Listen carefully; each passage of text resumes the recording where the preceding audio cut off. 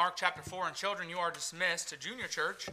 And Mark chapter 4 is where we are, and we're starting again. As I kind of said last week, we're getting to the end of this chapter, and it sure has been a really wonderful journey through this book so far with Mark. Man, he just goes from one thing after another, and right now we find ourselves in the middle of really a cluster of parables that Jesus was giving. And just remember last week and the week before that, we looked at the parable of the candlestick, and Jesus was talking about the fact that his disciples that were saved, they were that lamp. They were the lamp that were to shine forth the light of Jesus Christ to a dark world. And he said, look, people don't buy a lamp or a candle and just bring it into their house just to hide it. People don't bring a candle into their home just to put it in the corner, to hide it under a bed, and just to not allow it to be of any use. And in that, Jesus Christ was saying, listen, you have been saved by the gospel. You have been saved. You are following me. You have the light of the world. Now you need to go out and shine that light. You are not to keep it to yourself. You're not to hide it from people. The world needs to know the truth of the gospel, is what Jesus was telling us. And now, Jesus continues to speak on this subject matter of the gospel. And as he does so, he turns from talking about the necessity of the gospel to now the mystery of the gospel. I know a lot of you here today, you probably like mysteries. Well, the gospel is a little bit mysterious. And that's what we see from our text this morning. Now, we all likely have at times been maybe exasperated at the hardened hearts of friends, loved ones, and co-workers when it comes to the gospel. Like, man, maybe some of you here, I hope that you all here have tried to reach people with the gospel. And maybe you have a co-worker or a loved one or a friend that you have just tried, and you've tried and tried to reach them with the gospel, and they continue to reject and reject and reject. And maybe you've been discouraged at the lack of results. Maybe you've been discouraged at the fact that, I give the gospel a lot, I invite people to church, and nothing ever happens. There's hardly any fruit that becomes of it. Now, I'll tell you what, as a pastor, and I'm just going to be honest with you, I feel that. I mean, I'm preaching the gospel every week, and let me just say this, I'm not saying this for sympathy, I'm trying to let you know I feel that as well. You give your life to the gospel, you preach the gospel every week, and then at times you can be a little bit discouraged at the lack of results. Well, I didn't see people get saved this week, so did it do any good? And again, as Christians, we can run into that as well. Well, I've tried and I've prayed and I've told this person the gospel many times, and they're not hearing me. They're not listening. They have not changed. But in our text, this is the awesome thing about this church, and I'm really excited about this passage of Scripture. I think it's wonderful. Christ makes it clear in our text this morning that it is up to us as his people to proclaim the gospel to the lost. Amen. But it is up to him to work in hearts and to bring them to saving faith. Amen. So in our text this morning, we're going to find encouragement to listen. Just keep doing your part in proclaiming the gospel. Just continue on telling people about Christ. Continue on inviting people to church. Continue giving people gospel tracts. Just proclaim the gospel to people around you, and then let God bring forth the increase. That's what we're going to see in our text this morning. So let's look at Mark chapter 4, verse 26. It says in verse 26, Jesus here says, and he said, "So is the kingdom of God, as if a man should cast seed into the ground, and should sleep, and rise night and day, and the seed should spring up and grow, he knoweth not how. For the earth bringeth forth fruit of herself, first the blade, then the ear, after that the full corn in the ear. But when the fruit is brought forth, immediately he putteth in the sickle, because the harvest is come." Let's pray. Dear God, we thank you so much for the gospel. I thank you so much that you sent Christ to reconcile us to you. I pray, Lord, that you'll help us just to see the truth of Scripture today, to rejoice in our salvation, but also to proclaim the gospel to those that are lost and are in need of the life-changing truth of the gospel. I pray, Lord, I know there are people right now in this room, they're not saved. They do not have eternal life. God, I pray that today would be the day that they know that they have eternal life. Lord, I pray that today would be the day that they hear the gospel and you just finally bring them to saving faith. I pray that today would be that day. Lord, I pray you'll speak through me, give me the right words to say, and just help us this morning. Help us be encouraged, challenged, and changed by the preaching of your word. In your holy and precious name, amen. Well, this, like the parable of the lamp, this is connected to the very first parable, which is, remember, the parable of the soils. And Jesus Christ, in this parable, he goes back. Look what it says in verse 26. He goes back to this seed. He said, the kingdom of God. So is the kingdom of God, as if a man should cast seed into the ground. And this seed, again, is in essence the gospel of Jesus Christ. And the seed is the truth that every man, they are born into sin. They are at odds with God. And by the way, that includes you, that includes me. The gospel is the fact that you are at odds with God because of your sin. And every one of us, we sin. We sin every single day. We've likely sinned within this last hour while we're here. We are at odds with God from birth. And the truth of the gospel is that God, he is holy, he is pure, he is set apart from all others. There's nobody in the same league as God. Okay? He is in a league of his own. He is totally set apart. And therefore, because he is without sin, because he cannot sin, because he can have no part in sin, therefore he can have no part with sinful man. He can have no part with us. And that sounds like bad news. But there is good news. And the good news is that Jesus Christ, he came to earth. He shed his blood and he died. But he rose again so that we could be reconciled to God. He was the perfect sacrifice. He never did any sin. He lived a complete and perfect life so that we could be reconciled unto God. And all that we must do is to repent and turn to him in faith, not trusting in any work that we've done, but in the finished blood of Jesus Christ. That's what we need. That is the gospel. That is the truth. That is this seed that Christ is talking about. This truth of the gospel is the seed. So this morning, I must ask you, has this seed landed on your heart? Has it grown? Have you become born again? Are you a child of God? Have you been regenerated? I already said during the prayer, I know that there are people here right now, they've not trusted in Christ. Well, here's the thing I need to ask you this morning. If you have not, then why wait? Why wait? Come to Christ this morning. Why bother staying dead in your sins? Why bother living your life in rebellion against God? What good is it doing for you? It's doing no good. Come to Christ. Fully trust in him today. Fall on his grace and be adopted into the family of God. You might say, well, I don't deserve it. Well, neither do I. Nobody deserves it. But God, in his grace, he will accept you if you would just trust in him. And this truth is what Jesus commanded his disciples to preach everywhere. He wanted his disciples to preach the life-changing truth of the gospel to all men. Look at, again, in verse 26. And Jesus said, so is the kingdom of God, as if a man should cast his seed into the ground. Jesus is telling us again that the kingdom of God is, remember, that farmer. He's like that farmer that's casting that seed all over the ground. And again, this is connected to the parable of the soils. And remember, you have that farmer, and they have a bag. He would have a bag attached to his hip. And he would reach in there when he's on the field, and he would grab that handful of seeds, and he would just cast it out to the ground everywhere. And he did not have a care of where it went. And it would land on the soil. It would land on the wayside. It would land in the thorny ground. It landed everywhere. He just was casting it everywhere as he was traveling along. And now Jesus says, the kingdom of God and salvation is as if a man should cast seed into the ground. Now, this is interesting because this casting means literally to throw without caring where it falls.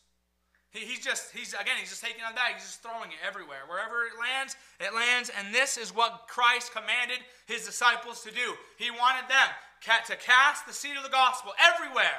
Don't worry about where it falls. You just cast the seed of the gospel. That's why he said, go ye into all the world and preach the gospel to every creature. And by the way, that's exactly what his disciples did.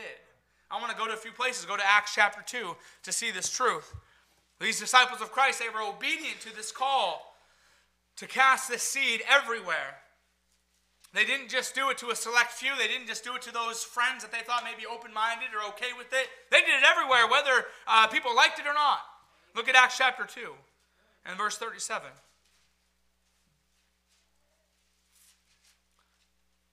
And we know this is Peter at Pentecost. And he said, and it says here, now when they heard this, they were pricked in their hearts. They were convicted and said unto Peter and to the rest of the apostles, men and brethren, what shall we do? Peter here, he was proclaiming the gospel. And people were convicted about it. They knew that they were at odds with God and they needed Christ. And look what verse 38 says. Then Peter said unto them, repent and be baptized, every one of you, in the name of Jesus Christ, for the remission of sins, and ye shall receive the gift of the Holy Ghost. Go to chapter 14 of Acts. Chapter 14. And look at verse 5.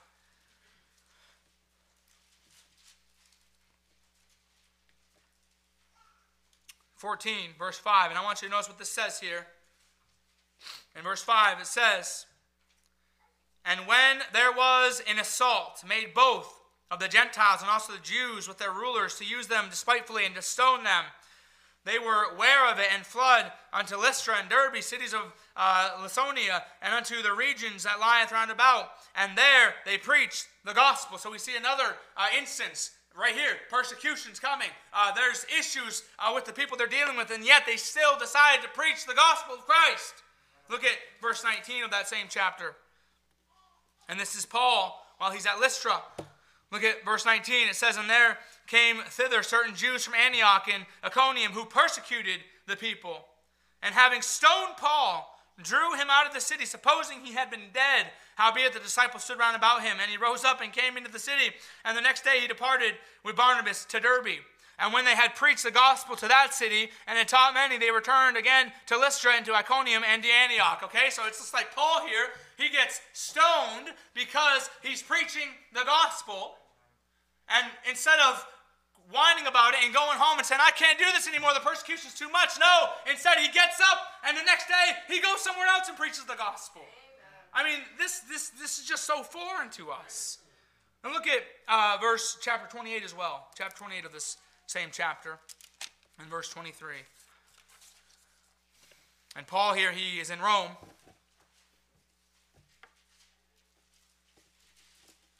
Verse 23 of chapter 28. It says, in verse 23,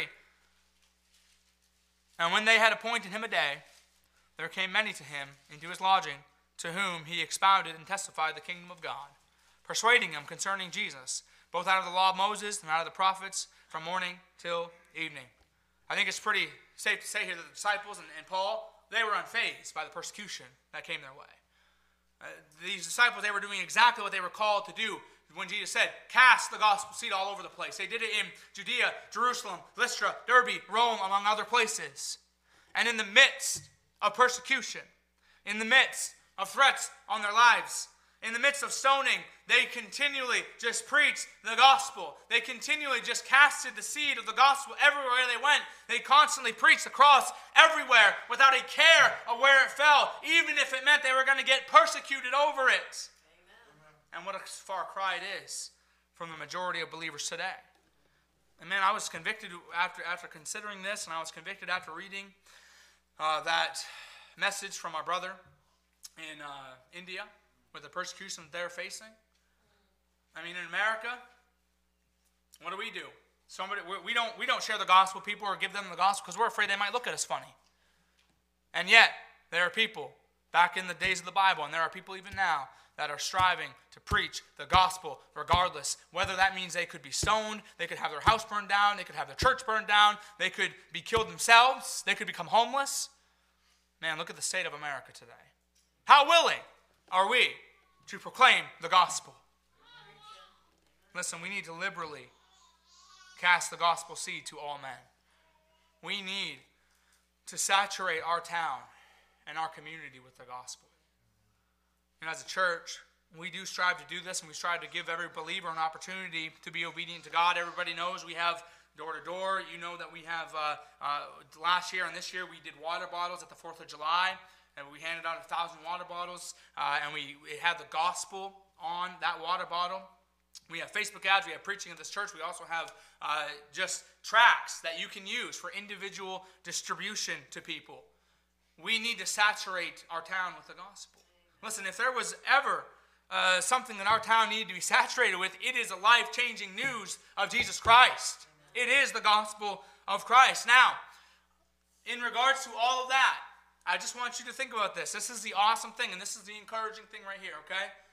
It does not matter how much or how little results that we see from casting the seed of the gospel. It does not matter if 100 people come to church and then come to know Christ because we knocked on their door, or 0. It does not matter if 10 of your coworkers or your family members or your friends come to church and they get saved due to your invitation or your gospel presentation. It does not matter. The results that you see as you give forth the gospel. And you may say, well, why? Why is that? Well, here's why. Because the results are not up to us, they're up to God. They're up to Him. And in this parable, what Jesus is saying is that when His people liberally cast the gospel seed to those that are lost, it is a miraculous and mysterious thing that happens. It really takes the pressure off of us. And it puts the pressure, if you will, into the hands of our mighty God and the work of the drawing of the Holy Spirit. You know, a farmer in this day, they would not need an agricultural degree to grab a handful of seeds and just to cast it out into a field. Do you know that? They wouldn't need a degree to do that. It was a simple thing. And thank God we don't need a degree in soul winning in order to tell people about the gospel of Christ. And we do not need to be an expert in theology to hand somebody a tract. As a matter of fact, and I don't mean this to say that you can be clueless, but here's the thing. If you're saved, you know how you got saved. If you're saved, you know the gospel of Christ. So we can use our testimony and we can use scriptures to show people. It doesn't mean that we are to be clueless, but it's out of our hands what happens after we give the gospel. Let's go back to our text in Mark chapter 4 and look at verse 27. Look at verse 27. And this right here is proof of this, and I just love this passage. This is great. Look at verse 27. Jesus says of this farmer that he should sleep and rise night and day, and the seed should spring and grow up. He knoweth not how. And this is wonderful, because once this farmer has done his part in casting the seed on the ground, Jesus is saying then the earth does its part. Now, I want you to notice, what does he do after he casts the seed? It says that he sleeps and he rises. He goes about his day. He does this night and day, because all that the farmer has been able to do, it has, in essence, been done. Now, this verb here, these verbs rather, sleep and rise, it denotes a repeated activity. It shows us that this time of waiting, it's a continuous action. And as a matter of fact, it signifies a very long process. So this farmer, he casts that seed. He goes to sleep. He rises every day. He just goes about his day doing what he normally does. And then suddenly, one day, seemingly randomly, after a long period of waiting and watching and just checking that seed out to see if anything's ever happened, one day, out of nowhere, it springs forth out of the ground. And the seed, it begins to grow. And Jesus said, and the farmer does not know how. He does not know why. But here's the cool thing about this, church. The farmer does not have to understand how the seed grows in order for the seed to grow. You know that? They don't have to know. They don't have to understand. And likewise, when we cast forth the seed of the gospel, there will be many times, church, where we sow and we wait and we cultivate the ground. We may sow some more. We may pray. We may wait some more. And then suddenly, one day, we just might see life. Suddenly, the Spirit of God has moved and changed that heart. Suddenly, that seed brings forth the life as the gospel has taken hold, and we will look at it and we will just not understand how or why. Let's go to 2 Corinthians chapter 4. 2 Corinthians chapter 4.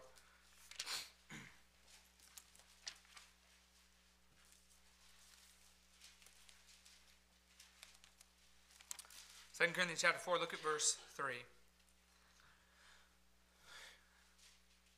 says in verse 3, Paul writes, "But if our gospel be hid, it is hid to them that are lost, in whom the God of this world hath blinded the minds of them which believe not, lest the light of the glorious gospel of Christ, who is the image of God, should shine unto them. For we preach not ourselves, but Christ Jesus the Lord, and ourselves your servants for Jesus' sake. For God, who commanded the light to shine out of darkness, hath shined in our hearts to give the light of the knowledge of the glory of God in the face of Jesus Christ." Hey, listen, this is great. I cannot understand, and I cannot wrap my mind around how God gives the knowledge of the glory of God in the face of Jesus Christ to sinners. How the lost can get to a place where they were spiritually dead and they were blinded by Satan to the place where they now have eternal life and the glorious light of the gospel is now shining unto them, that is unclear to our human mind. I don't understand the mystery that is the gospel as it lands on the heart of men and the process of God bringing us from his enemy to now his child, and we're seated at his table. But here's the thing, I don't need to understand. I don't need to understand. I just know that God did it. God's done it for me. And if you're saved, he's done it for you. I don't need to understand the ins and outs of the gospel. I am only called by God to be a herald of the gospel, and I can know he will do the rest. Now, the seed of the gospel, it will bring forth fruit as God sees fit, despite my ignorance. My responsibility is to sow the seed, and then I am to leave the rest to God. Let's go to 1 Corinthians chapter 3. 1 Corinthians chapter 3, look at verse 4.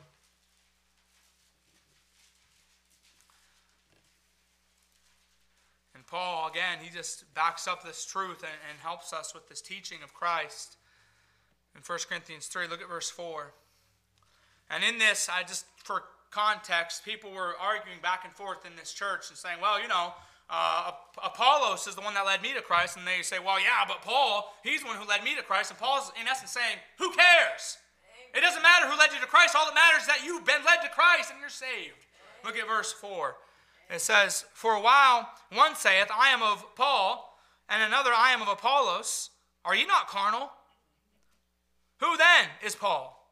And who is Apollos?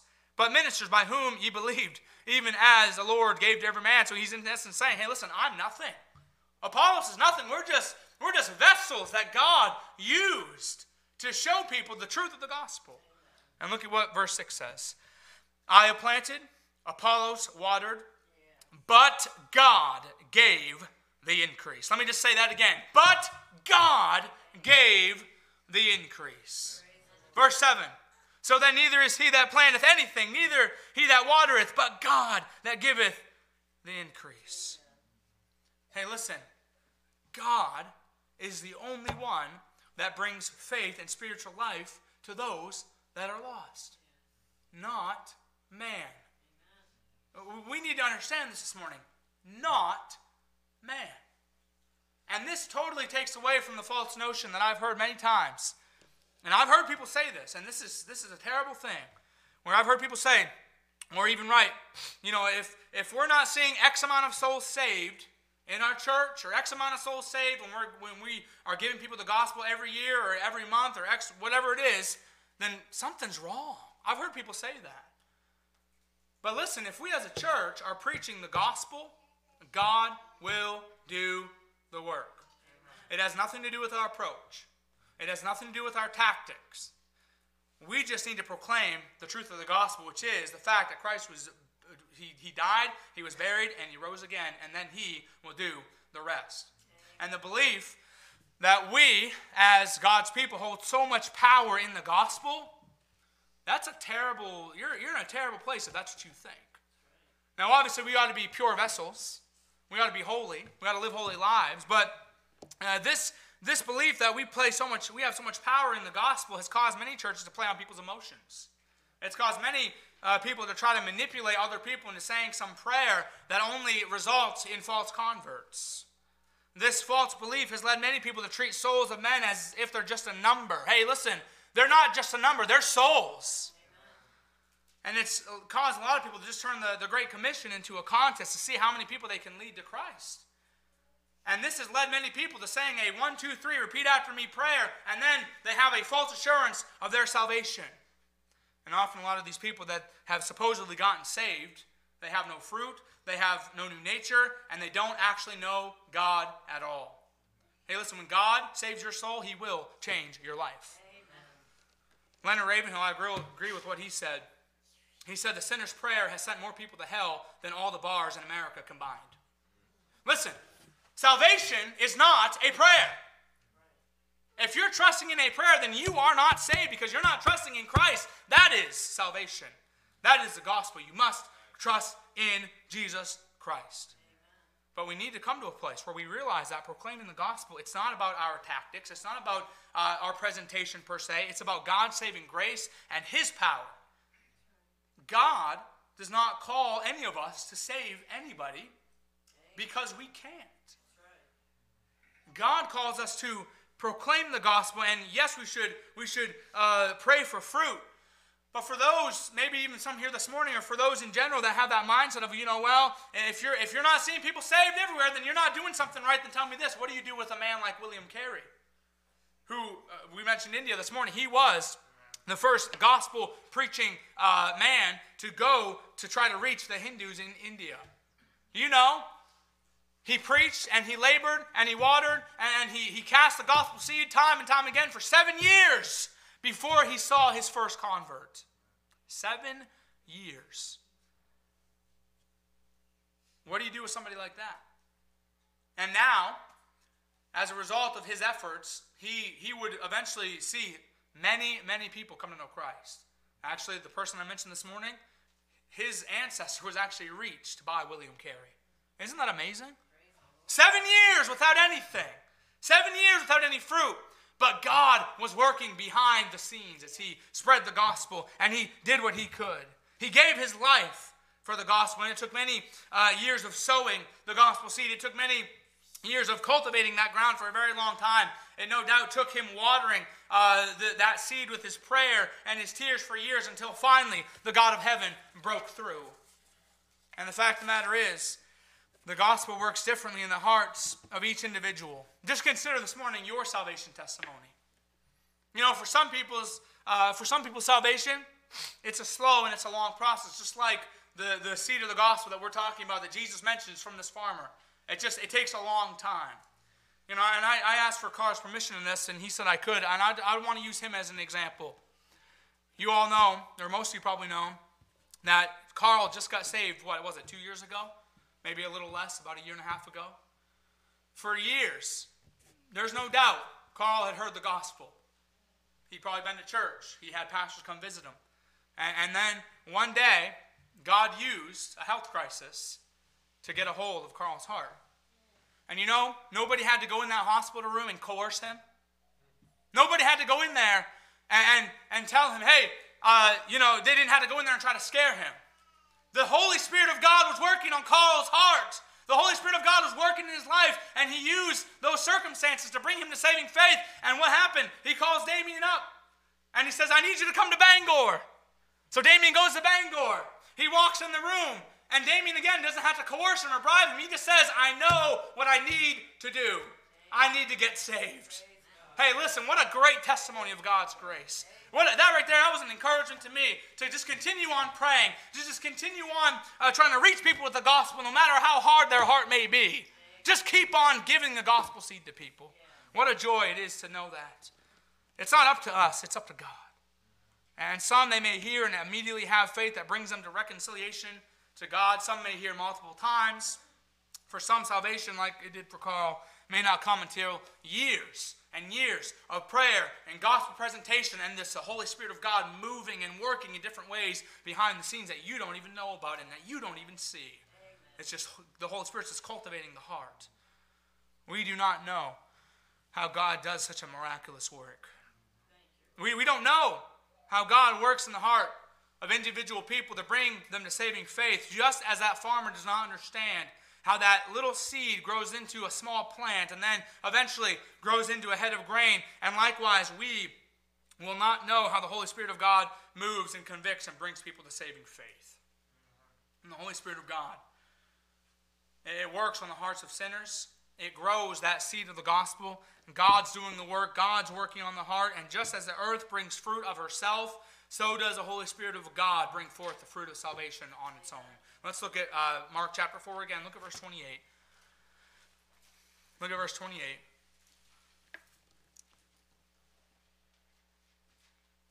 Jesus said, "For the earth bringeth forth fruit of herself.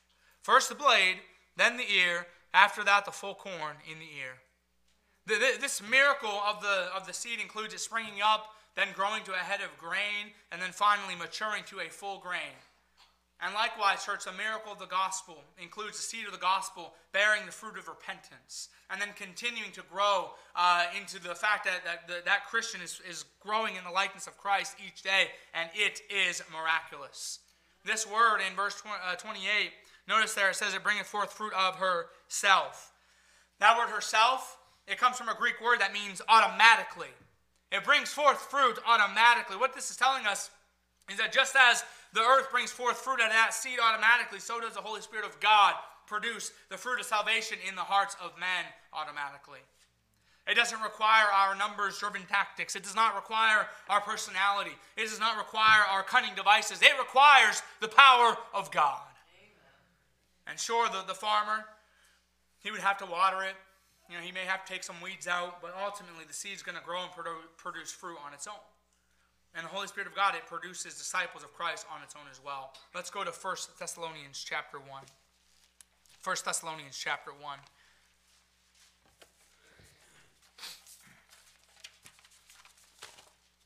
Look at verse 5.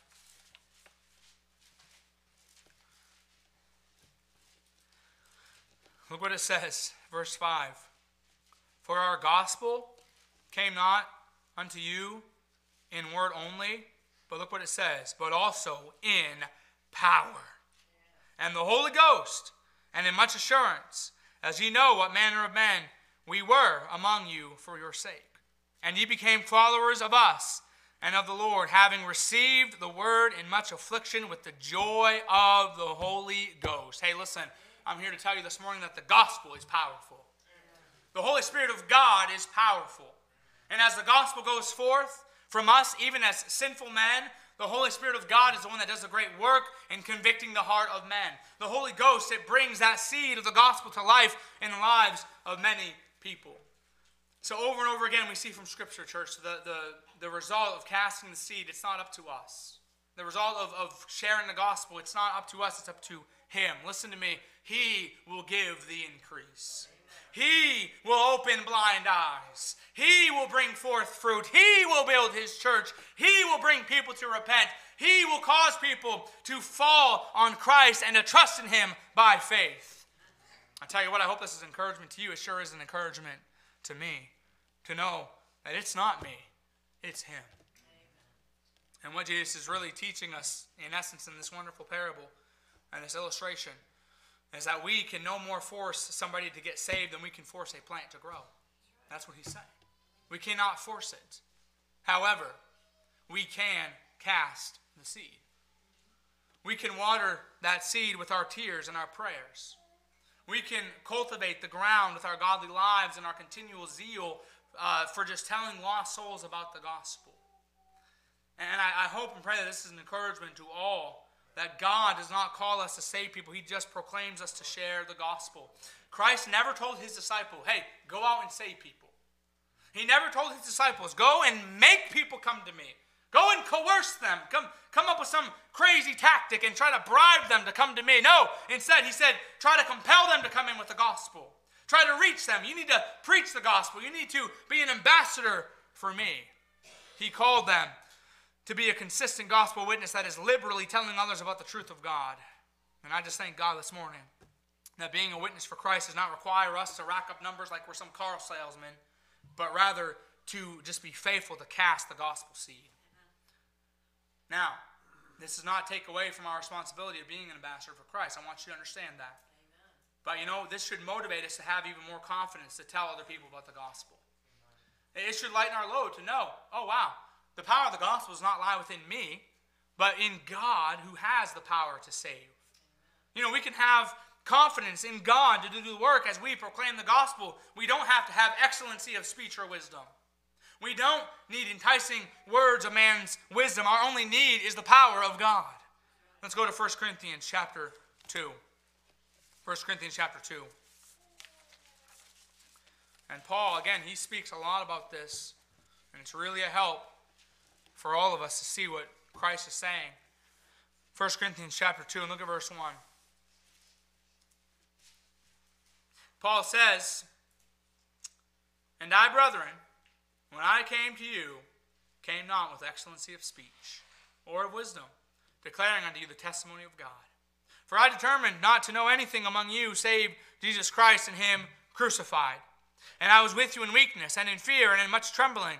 And my speech and my preaching was not with enticing words of man's wisdom, but in demonstration of the Spirit and of power, that your faith should not stand in the wisdom of men, but look what it says, but in the power of God." Amen. Hey, look, we are not in need of fancy methods. We're not in need of manipulation tactics. We're not even in need of dignified speech or worldly wisdom. We are in need of the power of God. And it is by God's power that people get saved, not our own. The farmer in Mark 4, he sows the seed, he gets up, he examines the ground. After a long wait, he suddenly sees the seed spring up, and he doesn't understand how. He doesn't understand how because he did not make the seed grow. It was the God that gives life that made the seed grow. And we are responsible to tell the lost about the gospel, but it is God's responsibility to bring forth the fruit. Paul Washer, he rightfully said that salvation cannot be manipulated by the preacher. It is a magnificent work of the power of the Almighty God. And this ought to be an encouragement to us as well.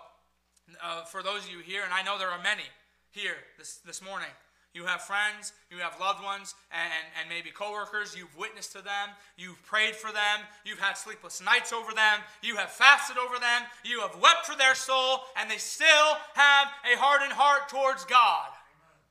You may have that in your life where you know that they are not saved, and they are just hardened against God, and maybe they even hate God. They still have not come to saving faith. May this be an encouragement to you to keep on sowing that seed. Keep on watching for opportunities to cultivate that ground. Keep on watering that soul with your prayers and your tears. Do not give up. Amen. You may have somebody in your mind, and I want you to think about that right now. Somebody in your mind that you know needs Christ. They've rejected the gospel time and time again. They're against the gospel. Think about that person right now. Keep praying for them. If you continue to pray, you continue to witness, you continue to love, you continue to try to reach them, it could very well be that one day, like this farmer, you may approach that ground. And you may go there and suddenly see that spiritual life has sprung up and now it's bearing fruit. You may look at that changed life with amazement, knowing that it is a miracle of God. And in that moment, as you realize you did your part, even when it seemed hopeless, you will then be able to stand in awe of seeing somebody that was dead in sin is now raised to newness, to life in Christ and newness of life in Christ. And you can look at that and you can say, just like that farmer, I don't know how this happened, but God gave the increase. Let's bow our heads and close our eyes. I think it's safe to say that all that are in Christ maybe would know somebody that they need God. They need the gospel. I encourage you, let's just take a few moments to pray about that. Pray for their soul. Ask God to get a hold of their heart. Ask God to open their blind eyes, to soften their heart to the gospel. God can. It is God that gives us the increase. Let's just take a few moments to pray about that.